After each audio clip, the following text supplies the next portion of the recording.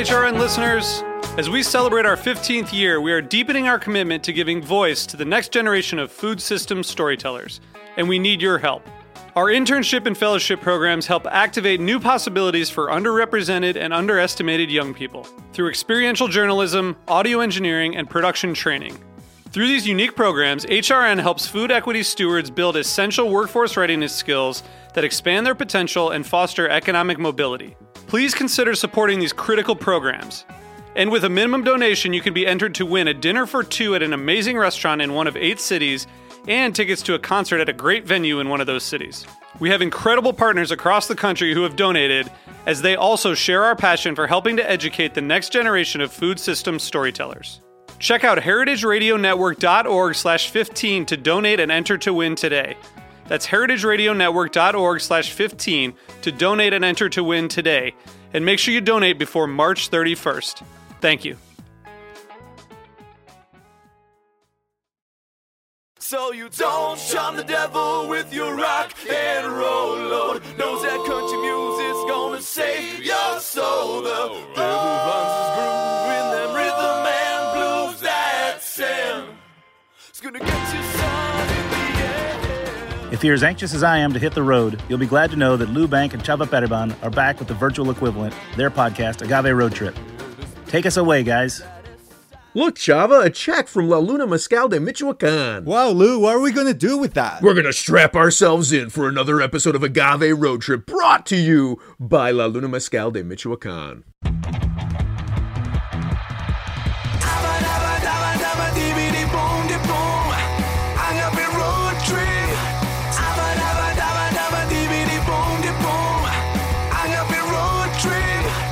This is Lou Bank.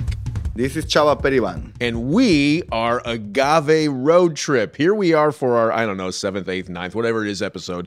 And we are here to talk to you today about what you do after you've distilled your agave spirit. Drink it. Yes, you absolutely drink it.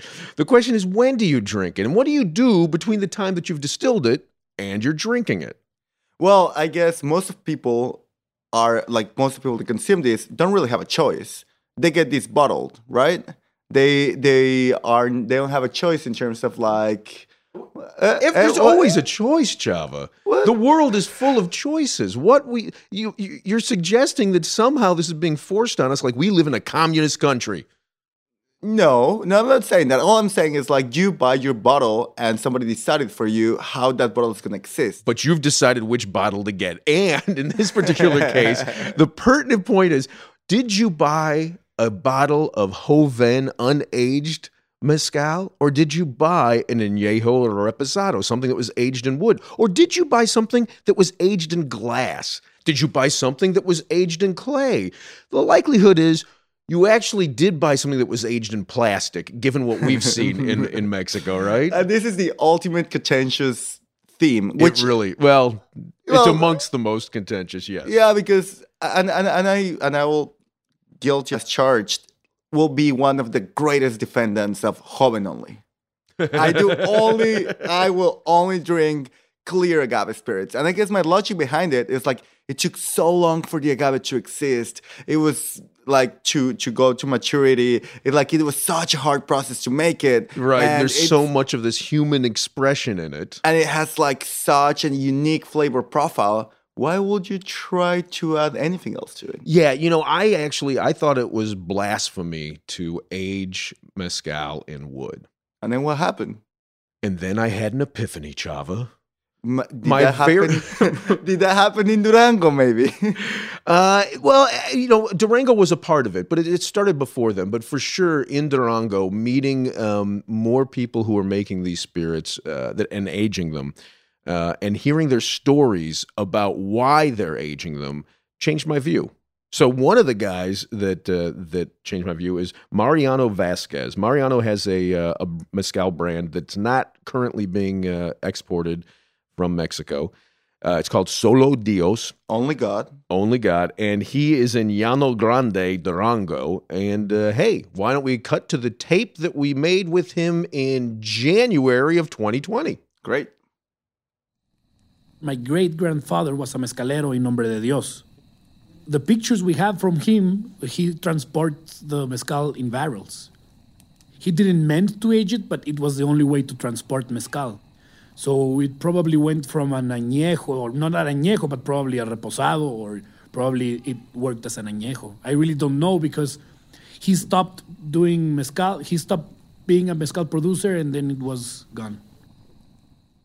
Okay, so there you go. In essence, how I hear Mariano, he's saying that it wasn't necessarily intentionally aged in wood, but it was aged in wood. And if you think about these processes now that you see where they're aging rum on ships so that you get the rocking motion, which actually accelerates the aging, while he's saying it's only really reposado, it's only rested. You know, I'd contend when you're walking around on these mountains and you've got these barrels strapped to the side of a donkey, like that's got to be crazier than a ship. And also the weather in Durango, just the crazy differences of hot to super cold. When we were there, we're freezing. The room they gave us had no added heat to it. We had to spoon. There was a lot of spooning. And then when you woke up, I remember you saying, like, there's two types of water, cold and colder, in case you want to take a shower. So we suffered for our reposado mezcal. We did, but it was nice, though. You know, and I think to Mariana's point, and we're talking about that when we were there, we're all trashed by then. It was our last day in Durango. You were trashed. I was tired. Okay, and fair. we were sitting in the sofa in front of a beautiful house, in front of a grand fireplace. Marble fireplace. After eating gorditas, and God, that reposado felt amazing. Yeah, you know, I used to be so just morally opposed to the barrel aging, and then I realized, like, A, there actually is a tradition of it, right? B, who the hell am I to tell somebody that what they are drinking is the wrong thing to drink? And even if it's not accurate, and I think that's the biggest complaint, what is accuracy in the mezcal world anyways? Right. Yeah, fair enough. Somebody told me that Tajonas didn't actually come into being until like 1978. And distillation? Right. Yeah. Fair. Very fair. Oh, that was the year 2, I think. Right. Anyway. Okay, so I think that covers it for barrel aging. You got anything else you want to add to that? Nope. I'm happy with what we have. Beautiful. So let's move on to our next segment. What are we doing? We're doing, our other singular objective. We're going to talk tortillas. Talk tortillas. Probably the thing that I'm most interested in when it comes down to Mexican food. I Yeah. think you can come to the best, and it's a very, very normal mistake.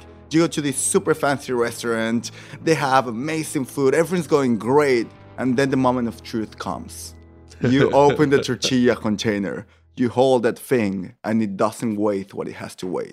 It doesn't weigh what it has to weigh? Yeah, it has to be a heavy one. The each tortilla needs to have some mass. Yes, it needs to tell you, I am here, and you are going to eat me. If you hold a tortilla and doesn't have the proper weight, it doesn't feel right to me. That's interesting. I've never even noticed the weight. You know, like for me, I would even say that I'm not great at tasting tortillas. I mean that. Like I recognize when I have a bad tortilla, and I rarely notice it when I have a good tortilla. Okay, this is heresy. I understand that. I don't know if we can be in the same room, Lou.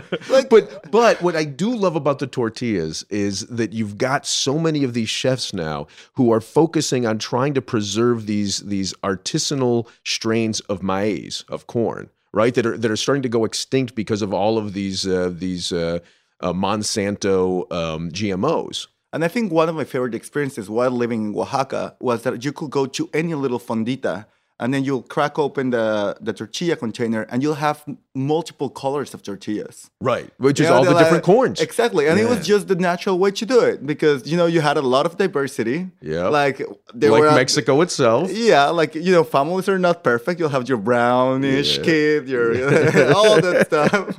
I kind of think the brownish kid is perfect. I would like to think the same, but you have a lot of diversity and flavors too, and textures, and it was an explosion of diversity there in your tortilla space, and somehow that's not happening. That's not the most common thing these days. Huh. So we're going to put a link on our webpage to some places you can go in Mexico to experience some of these more traditionally made tortillas. And some of the newer stuff, as you're saying, like some of these new chefs that I think are doing some great things. And God bless them, because we need that, as we need them in the mezcal world. And we're about to drink, and Lou is already breaking the... I'm dropping the copitas. He's way too excited. Yeah, I am. This is a funny copita that my friend Rachel made. Oh, God, there is something in that. My friend Rachel made for me that looks like the copita has a stand, so it looks like a tooth. Yes, and it looks marvelous. And I think we should go to our next segment now that we have a full, have a full cup. Amen. I'm going to get the big one. So what we're drinking today is from La Luna Mezcal. And my friends at La Luna have a nice cocktail expression that is a cupriata out of Michoacan. And it's really nice. And when I say a cocktail expression, what I mean is they've priced it at a point that it makes sense for bartenders to use it to make cocktails. But it's remarkably good as a standalone spirit as well. But they've just released this line, and by just, like we're now sitting here in February of 2020. They've just released this line of single agave expressions out of Michoacan, and this is their tequilana. And I love this. Why do I love this, Chava? You're laughing. You know why I love this. Because every time I've talked to you, and you've been around someone that it's a tequila fan, and they ask you, "Hey Lou, do you like tequila?" Your answer inequivocally is, "I don't care about tequila." I don't care about tequila. I've tasted one or two tequilas that I like. And I have tasted plenty of tequilas that I like. And I get that. That's fair. But to me, this demonstrates all the reasons why I don't generally like tequila. This is such a rich expression. And because they've processed the Blue Weber agave, the tequilana agave, process it in the same way that they would process their traditional mezcal, or their artisanal mezcal rather, at La Luna, I think you taste more. I think it's like, as any Mexican, I have profound traumas with the taste of tequila. I couldn't drink tequila. Profound traumas? Of course, I puked that thing left and right. Yeah. Oh, come on. And that's only because you're a Mexican. Man, if you had met me in my 20s in New York. Well, correct. But you know what I mean. Like, I could not drink tequila since I was 17 to probably 25. Yeah. Just because, like, all my 15th, 16th years, I drank way too much. And this one, it's remarkably good because it doesn't have that traumatizing smell that tequila has, which I these days I appreciate. But in some cases.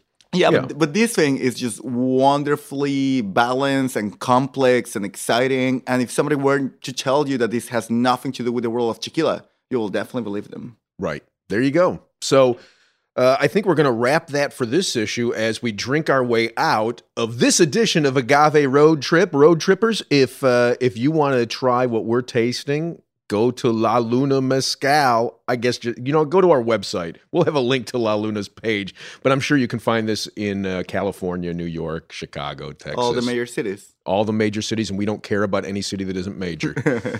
I think you can actually order this stuff as well from like Old Town Tequila. One of those mail order places. I don't live in the United States of America, Lou. I have no idea. Okay, so we'll catch up with you all on our next episode, which is our wrap of season 1. Cheers. Cheers. Mine's bigger than yours. Hey. What you just heard was Agave Road Trip, and you can keep hearing Agave Road Trip for the first 8 episodes on the Speakeasy. But what are they going to do after that, Chava? They'll have to come and hunt us down at agaveroadtrip.com or subscribe wherever they listen to their podcast for our magnificent upcoming season 2. So I feel weird, Chava, because the episode that all of our road trippers just listened to was recorded well before we had La Luna Mezcal de Michoacan signed on as the sponsor for this podcast series. But there we are, right in the middle of it, praising one of their beautiful mezcal expressions. So what do we do now for this ad after the episode? Well, Lou, I do think it's a no-brainer. I would love to talk about their Bruto expression, which is one of my personal favorites, and I still remember the first time I encountered it, and it has kept quite a special place in my heart since then. You know, you had a beautiful anecdote about Bruto that I want to hear in this commercial. Well, I was just confused about the name, right? Bruto means brute, like brute force. And I couldn't understand it until I tried it, and it was like the Hulk of the agave spirits, just walking into your mouth, breaking everything and being great and awesome. Okay, so if you are into angry mezcals, you'll want to check out the Bruto from La Luna at lalunamezcal.com. Many thanks to Lou Bank and Chava Periban for bringing us this special presentation of Agave Road Trip on the Speakeasy. You can listen to all of Season 1 right now. Agave Road Trip is available on heritageradionetwork.org or wherever you get your podcasts. The Speakeasy is powered by Simplecast. Thanks for listening to Heritage Radio Network, food radio supported by you. For our freshest content and to learn more about our 10-year anniversary celebration happening all year long, subscribe to our newsletter. Enter your email at the bottom of our website, heritageradionetwork.org. Connect with us on Instagram and Twitter at heritage_radio. You can also find us at facebook.com/Heritage Radio Network. Heritage Radio Network is a nonprofit organization driving conversations to make the world a better, fairer, more delicious place. And we couldn't do it without support from listeners like you. Want to be part of the food world's most innovative community? Subscribe to the shows that you like, tell your friends, and please join the HRN family by becoming a member. Just click on the beating heart at the top right of our homepage. Thanks for listening.